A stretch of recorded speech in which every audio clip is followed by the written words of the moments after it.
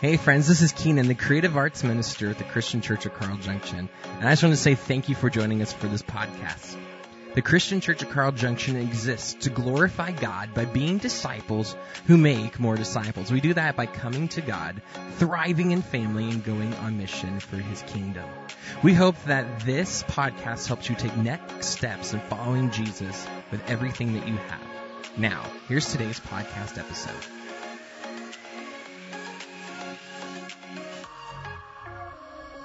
Good morning. It's good to see you all today. A few things we want to mention real quick, just to get everything out on the open. Some of you know me, some of you may not, especially those of you online. You may not have seen me up here for sure. But my name is John Desmond. I'm one of the 4 elders here, and I think that today I may be the only elder here today. I know we have a group down in Mexico on a missions trip. One of our elders is down in Mexico teaching and preaching in a college, and Harvey will probably be at the 11. But anyway, so here we are, and it's 9:30 service. We are online, and so appreciate you guys being here with us as well. But it's a great day. Funny thing, though, it seems like every time we have a difficult passage, Adam is always gone. I don't know how that happens. The elders always preach on a difficult passage. Adam, he may be watching, he may not, but it's terrible. It's terrible. I'm just kidding, kind of. But today our passage is kind of difficult, but I think by the end of the time, I think it may be difficult because we make it difficult. So hopefully we'll clarify some things today as well. Also, what about this backdrop? Isn't that cool? I was told that if you turn the lights out, turn a black light on, stuff glows in there. I was kind of hoping that Rebecca would do that, but she's not. So I thought that'd be a cool backdrop. But we're getting set up for VBS next week. So that's why we have such a cool backdrop, and it makes me look a little bit better. So I can appreciate that. Well, we're here today. We're going to be talking, if you'd like to turn to Mark chapter 11, that's where we're going to be today, Mark chapter 11. And I'm going to ask a couple questions. First off, anybody in this room, I know I do, but do you guys ever have anything that just kind of sets you off? Events that take place or something somebody says, and it's just every single time you hear that or you see that, you just kind of, like that, just kind of set you off. I mean, really, something that would take you to the point of almost losing your witness. You know what I mean? It's just like, I hate when that happens, stuff like that. Something that might make us maybe not be so normal. Something that takes us away from being who we are. Let me share one with you for me. What I dislike most, probably most of all things in life that will set me off, is when children disrespect their parents. That it just gets me to the point I just want to go, stop it! I just want to approach them and say, what are you thinking? You can grab them and shake them. What are you doing that? But when I think about it, I don't know if it's really the disrespect or the fact that the parents allow that to happen. I don't know which it is that gets to me most, but it just bothers me when parents or children disrespect their parents. Well, you don't know what my parents were like, and you don't know that. But you're not respecting the person necessarily as much as you are the role that they have in your life. They are a parent, and we all make mistakes as parents, right? We do. I mean, if you think you're a perfect parent, boy, I bet your children will have some stories to share with you, because I know for a fact we make mistakes and we put ourselves in position. Both my daughters are here today. You are not allowed to share stories, but we do that. But disrespecting parents it just gets to me. But aside from that, things also happen in our life that causes stress, doesn't it? It takes us to a point where we begin to act different than we normally do.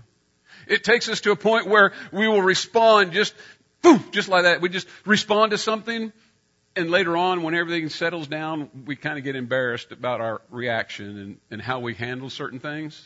You guys ever been in that situation? Let me share another one with you.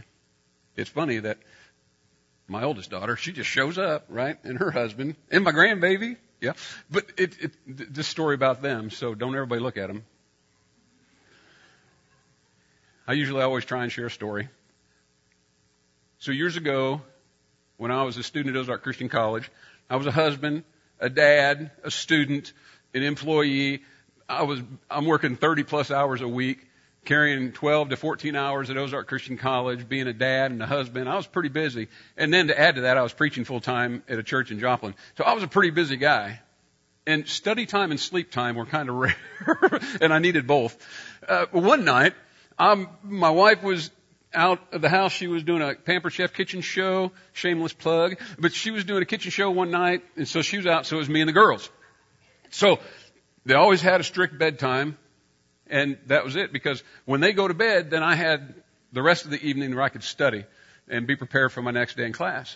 Well, one night, they just wouldn't go to sleep.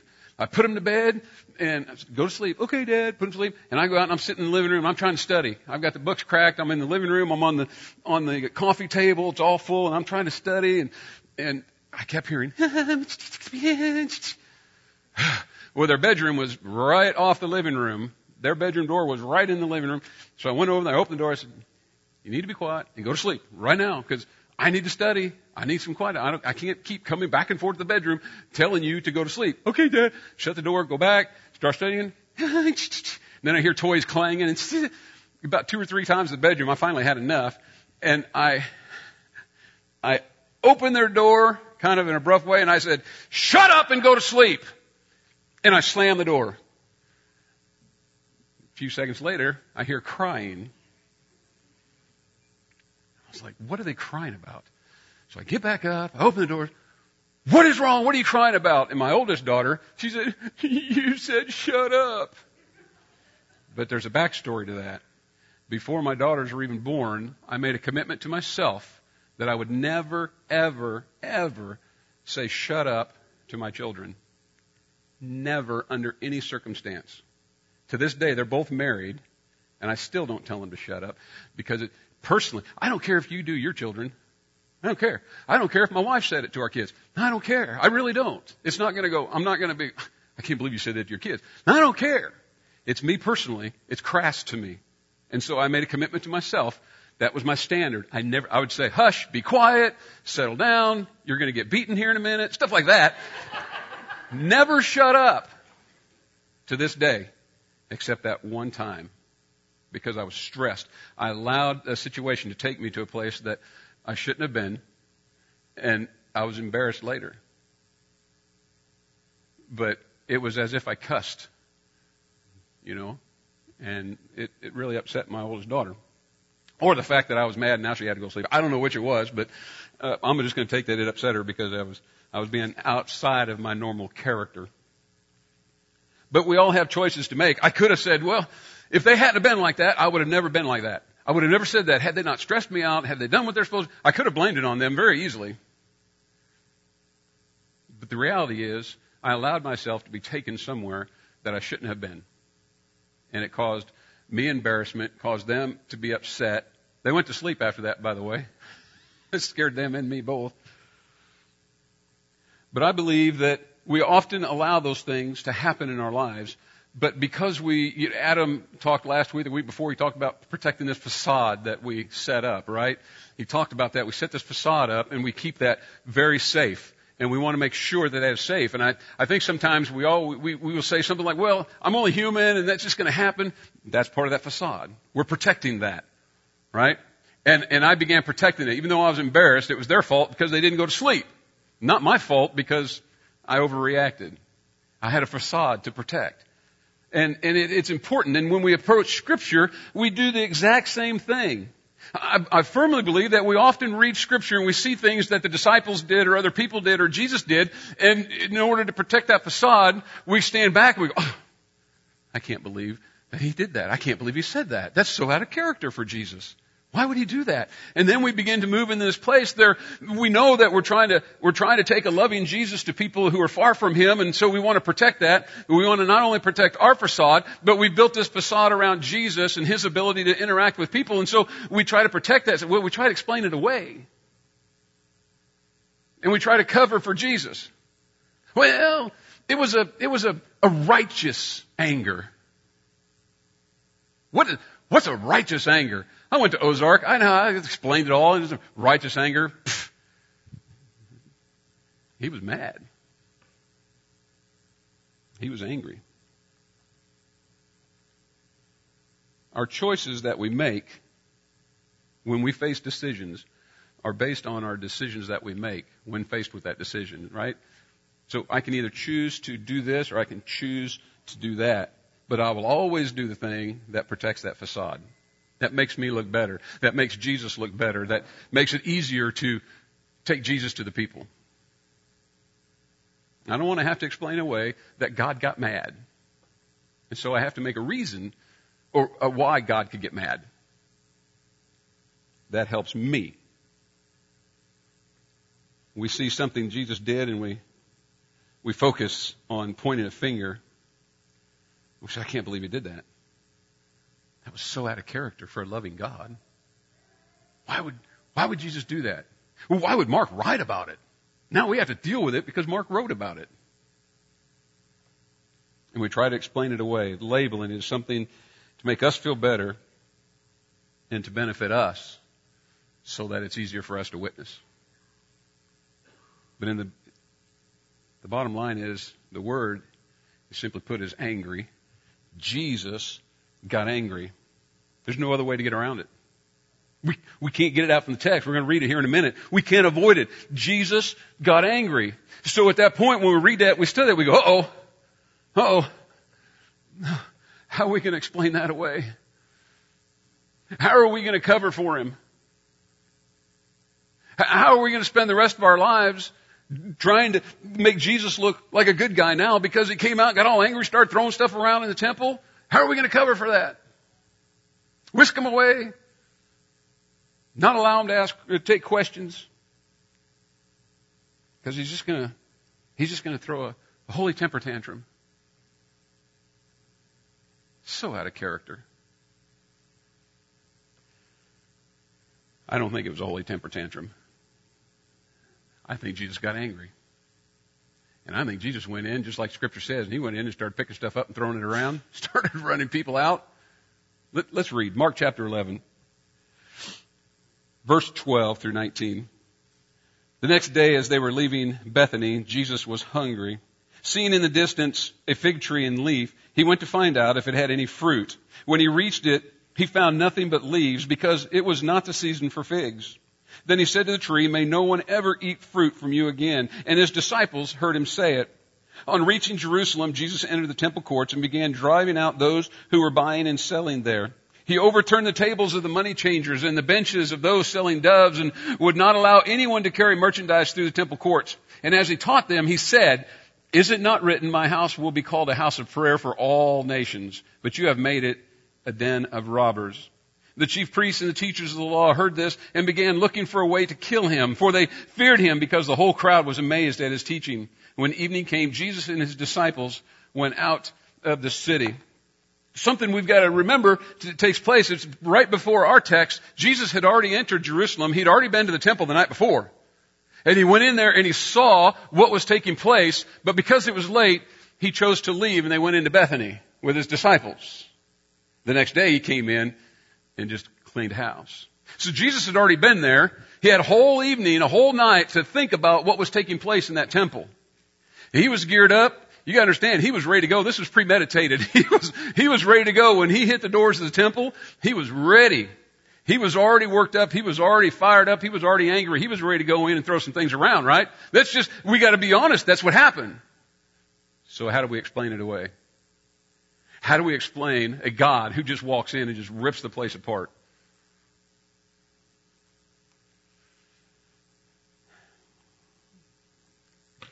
The weird thing is, it's not the only time we see Jesus out of character. Understand, it's the character I'm talking about is the character that we set for him. It's the way we see him. Mark has a great tendency to set that aside and show us a little bit more about Jesus that makes us squirm just a bit in our chairs. Back in chapter 7, verse 18, Jesus asked his disciples, they were having some troubles understanding his teaching. And he'd been with them for quite a while now, but they were having troubles understanding what makes a person impure, unclean. Is it what goes in or what comes out? Is it food you eat? Is it food you don't? And he can't understand, so he's teaching the crowd about this with his disciples sitting there. Later on, after everybody's leaving, the disciples were like, "We don't get it." And Jesus simply asked him, he said, "Why are you so dull? Most passages say dull, most translations, but the word translated, it literally means senseless, unintelligent, and here's the big word, stupid. It literally translates, Jesus looked at his disciples and said, why are you being so stupid? Exclamation point. Why are you being like this? That sets us off a little bit. Mark's putting us on the edge of our seat. I don't like Jesus acting like that. And then later on, chapter 9, verse 19, when Jesus said to the disciples and the crowd, after the disciples couldn't seem to drive out this demon, right, the spirit, later on the disciples were like, Jesus, they got him off the side. Why couldn't we do that? But in front of everybody, he said to the crowd and disciples, he said, how long am I going to have to stay with you? Seriously, how long am I going to have to put up with you? And that's exactly the way it's translated. He is frustrated with the people. How many times have we said that to our kids? Sometimes when our parents get older, we say that to parents, how long am I going to have to put up with you? Can't you just do it the way I asked? Can't you just do it the way I tell you? I'm frustrated here. And it's the same sense that we get from the passage. It's the same translation. That's what we get from it. Jesus is frustrated because they're not getting it. I don't like the way Mark is portraying Jesus. It's making me a little uneasy. I mean, after one or two things, but man, I'm getting tired of covering for the guy. I'm getting tired of arguing with those who are far from him that he's a loving God when he goes in and does these things. How do we explain away the anger, the frustration, the straightforwardness of Jesus? Are we called in this text to read into Jesus getting angry, or is there something that we're missing? I'd like to think there's something we're missing. I'd like to think that there's something there that would be better to focus on. And I think there is. I don't think we're missing it. I think we're protecting that facade. I think we're trying to explain something away rather than dealing exactly what's taking place in the passage. Jesus went into a temple, God's temple, destroyed the place, run people out, some patches cracking whips, turning over chairs, turning over tables, not allowing people to come in and out, just running them off. I mean, think about it. It's like a madman in there just doing stuff, just throwing stuff, flipping stuff over. And you've seen stuff like that take place. It's like nobody could stop him. Everybody's like, whoa, whoa, whoa, whoa. Jesus, a little over the top there, mister. Do we need to put you in a timeout? Right? It's what has taken place?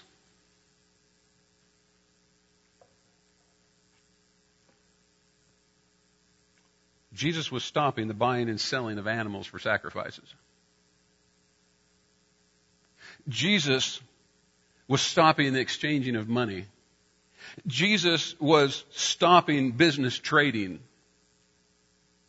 He was no doubt stopping underhanded deals taking place.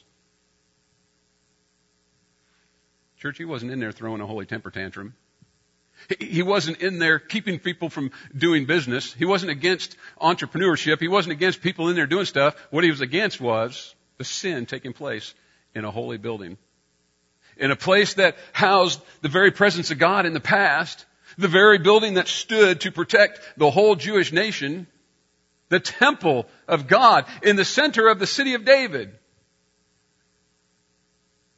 A house of prayer, a holy place. He was in there cleaning house. He was running out sin. Sin can't reside in the presence of God. Therefore, sin cannot reside in the temple. And he was making sure that it was gone. And he had all night to think about it. He was jazzed up and ready to go.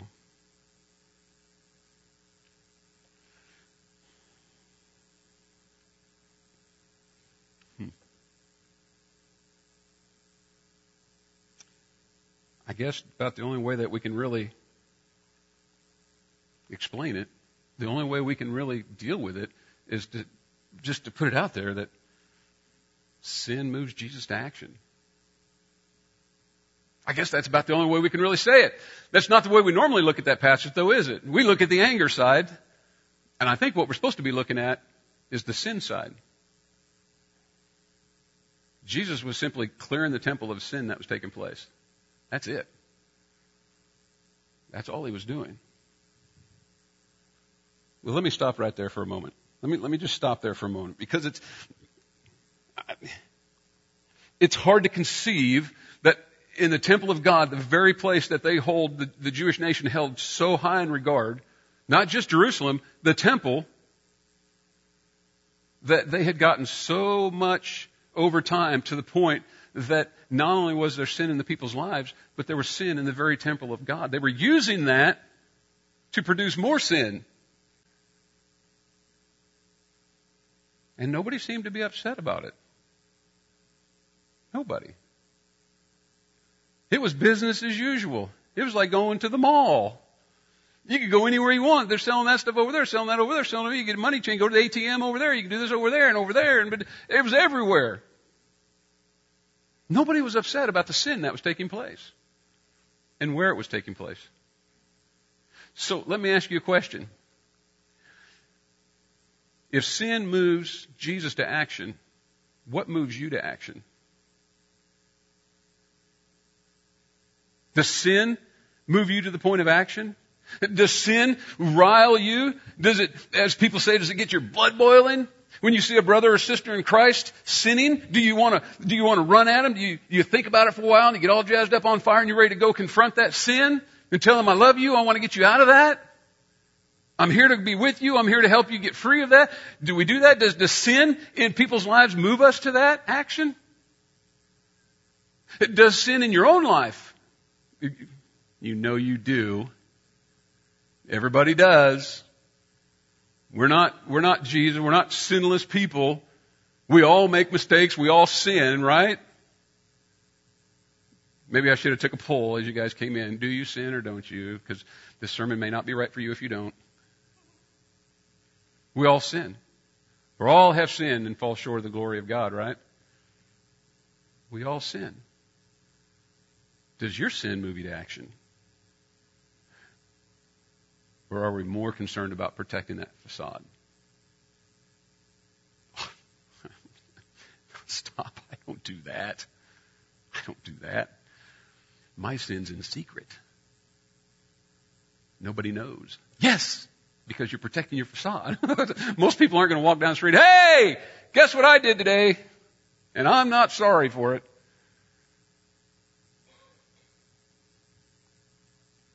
What moves you to action? What makes you get to the point that Jesus was at and say, enough is enough? It stops right now. I know you don't like what I'm about to say to you, but I love you enough to confront the sin that I know you're doing. And I'm here to help you and to love you through that, to get you out of that so you can get back right with God. I'm here for that. I'm not here to judge you. I'm not here to do all that. I'm here to say, you know it, I know it, let's do something about that.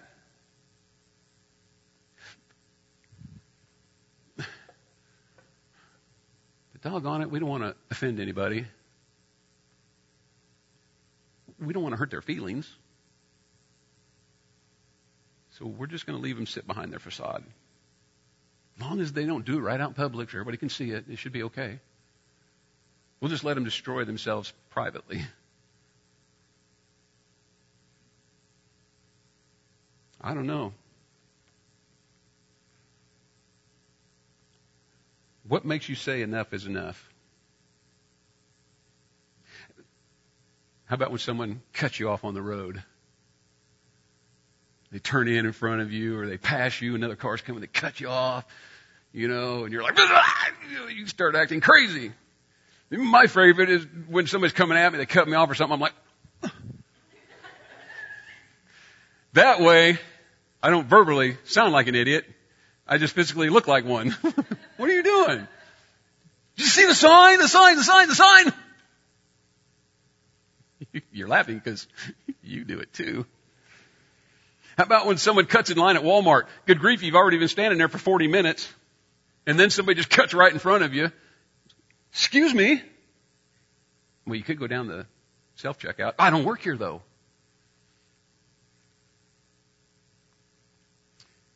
A little more serious. How about when you see a woman being abused? You see a husband hitting his wife. Is enough enough? You going to step in? Or are you just going to protect your facade? How about when children are being abused? Is that worth stepping in and say enough is enough? You're not going to hurt that child any longer? Or are you going to just stand back and watch it? When's enough's enough? How about when Christians use foul language, speak ungodly words, maybe take the Lord's name in vain even? Is enough enough? What makes you say that? For Moses, we all know about Moses. Moses, it was the beating of a fellow Hebrew. He killed an Egyptian because he was beating a fellow Hebrew. Enough's enough. You've got to leave the Hebrews alone. Stop doing that. He killed an Egyptian and he had to run away from Egypt, right? For Nehemiah, it was hearing about the state of Jerusalem. Remember when he got word? He'd never even been to Jerusalem. But he was a faithful Jew, and he heard about how Jerusalem had been destroyed and it laid waste. He didn't really know at the time that the temple had already been worked on and the temple was being restored and was almost back to its glory days. But he just heard about the walls and everything was in shambles and Jerusalem was very vulnerable to its enemies. And the scripture says he sat down and he wept. And he said, enough is enough. Jerusalem needs to rise again. And he went to the king that he was serving. He said, King, I want to go and I want you to grant me some time to go do this. And the king said, not only will I grant you that, I'm going to give you materials and money and it's safe passage and I'm going to give you everything. Enough's enough. For Shadrach, Meshach, and Abednego, it was a law that said everybody must bow down to this statue. And they said, yeah, no. That's not going to happen with us. We're not going to do that. But I'm going to throw you in a fiery furnace. Yeah, okay, but I'm not bowing down to that statue. I may go to my knees in the fire, but it's not because I'm bound to that statue. And we know the end of that story. God said, I got you. Don't you worry about it. For Queen Esther, it was Haman's plot to destroy the Jews. She got word that Haman wanted to annihilate the whole Jewish nation, just kill them all. She said, I'm not having any of that. And she approached the king without invitation, which can get you killed, no matter if you're queen or not. Can get you killed on the spot. She went right before the king. He was sitting on his throne, and she said, I've got some news to share with you. You know, your guy Haman, he wants to kill all the Jews. And guess what? Those are my people. And she kept that from happening because she said enough's enough. The list can go on and on and on and on. But again, what moves you to action? What makes you get out of your comfort zone and stand up for something that God stands for? Something that Jesus said, enough is enough. Does sin move you to action? Yours or anybody else's?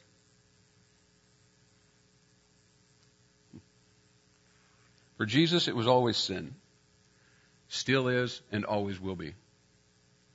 He hates sin, despises sin.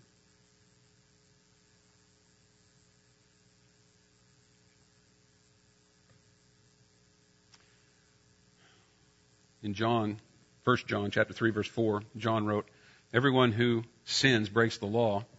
In fact, sin is lawlessness, but you know that he appeared so that he might take away our sins. Jesus doesn't like sin. It keeps us from him. It doesn't keep him from us. It keeps us from him.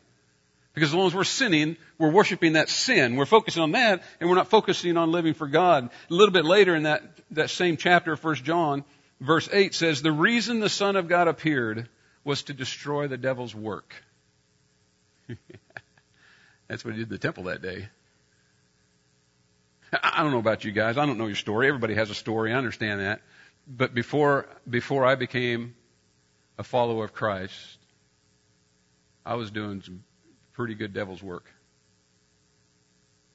I was working hard, very hard for the enemy. Some of you have heard it before, and most of you probably haven't. One of my favorite things to say back then, when I would leave my buddies we would close the bar, or we'd do this, or we'd do that, or we were out causing this problem, cause that problem. But when I'd get in my car and head home, I'd always, without fail, I'd always turn around and wave, and I'd say, "See you in hell if I don't see you tomorrow."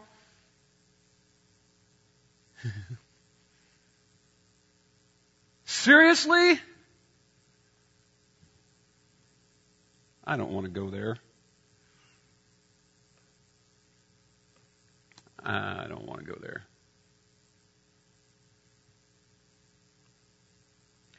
Jesus got angry at the sin of the people. Sin had led them, not only it controlled their life, but it led them to hurting their fellow Jewish people. They were hurting them with their sin. They were dragging them into the same sin. They were teaching them how to sin. They were hurting their people, and Jesus always hurts when his people hurt. Always, always, always. He wept over the city as he was entering the night before. Stopped and just wept. Why would he do? Why would he stop and weep over a whole city? Because in the scripture it says, just right before our text today, it says, because as he was entering the city, he stopped and he just overlooked Jerusalem. And he just stopped and he wept. And the reason why he wept is because all of the people in Jerusalem, they had no idea of God's coming to them that day. They had no idea that God was about to personally, physically enter into their presence right in the middle of all the muck and the mire that they developed. And here comes God walking straight into the city. And they had no clue.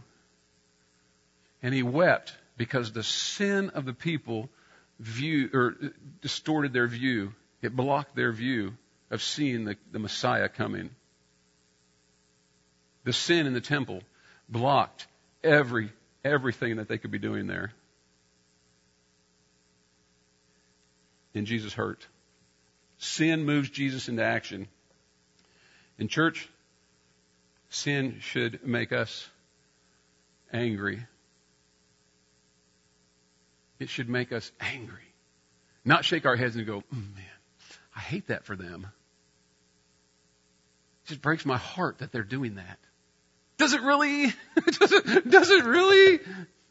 Are you willing to go in and turn tables over? Are you willing to go in and run people out? Are you willing to go in and call sin what it is?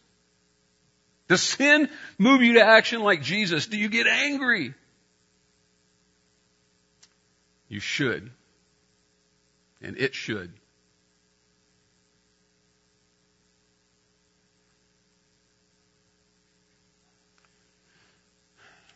But today, you have an opportunity. You do. You have an opportunity today to say, enough is enough. I'm done. I'm sick and tired of sin. I'm sick and tired of the devil playing in my house, in my churches, in my friend's house, my workplace, my school place. I'm sick of the devil doing his work. And from now on, enough's enough, and I'm taking action. I'm not standing for it anymore. You have that opportunity. If you're here today and you've not surrendered your life to Christ, you have not made the decision to step forward and say, enough's enough. I can't live like this anymore. I need freedom. I need my sin forgiven and gone. I need Jesus. I need a Lord in my life rather than my sin. I was there. Sin was the Lord in my life. As a matter of fact, I was so excited the day I shared in the 8 o'clock service as well. I was so excited the day that I got immersed into Christ. I was jazzed up. I was not such a good guy. It wasn't in this building, but I was in a baptistry, obviously, and I didn't realize that this thing called echoing happens. So Doug Fadness, the preacher there at the time, dunked me, brought me back up. I shook off, and I turned around and I said to Doug, I said, man, I'll bet the devil's mad now. And it just echoed out and everybody laughed. I was a little embarrassed, but it was right.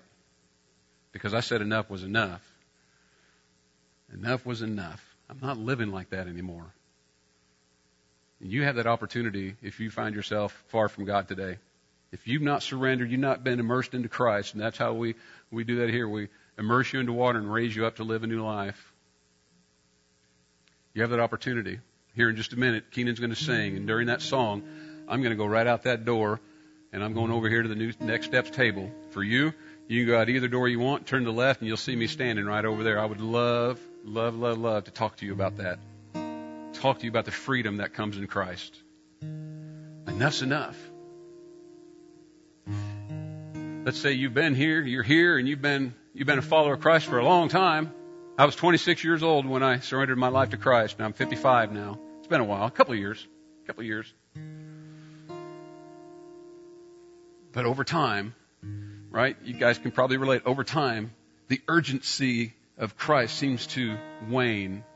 And we get back to mundane life, and we get back to this, and sin slowly begins to creep back into our lives to where it becomes part of our life, and it's not a sin anymore. It's just something that we do, right? It's just part of who I am. We need to repent. We just need to say enough is enough and repent and then work on following Him closer. I'm going to be out at that table out there, and I would love for you to come out and share that, because that's the challenge today. The challenge for those who have been followers of Christ for a while is simply this. Today's the day to say enough is enough. I'm not letting the devil mess with me anymore. Enough's enough. That's your challenge. Stop right there and start living for Him like we did that first day. That's your challenge. Father God, we are so grateful to You for Your Son Jesus. And God, I am so thankful for the opportunity that You've given us to not just live for You, but to live in You and You live in us. And Father, it is such a joy to be a follower of Yours. To know that we have a God who is sick of sin, that is willing to step out of character in our perspective, to cleanse a temple, to go in and do things that we wouldn't expect You to do simply because You are moved into action by sin. And Father, help us to be that way. May we make that choice. May we have that desire in our lives to hate sin so much that we're willing to step out and eradicate. God, You are so worthy of everything, and we love You, and we're thankful for You today. It's in Your name we pray. Amen. Thanks again for tuning in to the Christian Church of Carl Junction podcast. If you're looking to take next steps of following Jesus, please email me at keenan@cccj.church, and I would love to connect with you in taking your next step in following Jesus.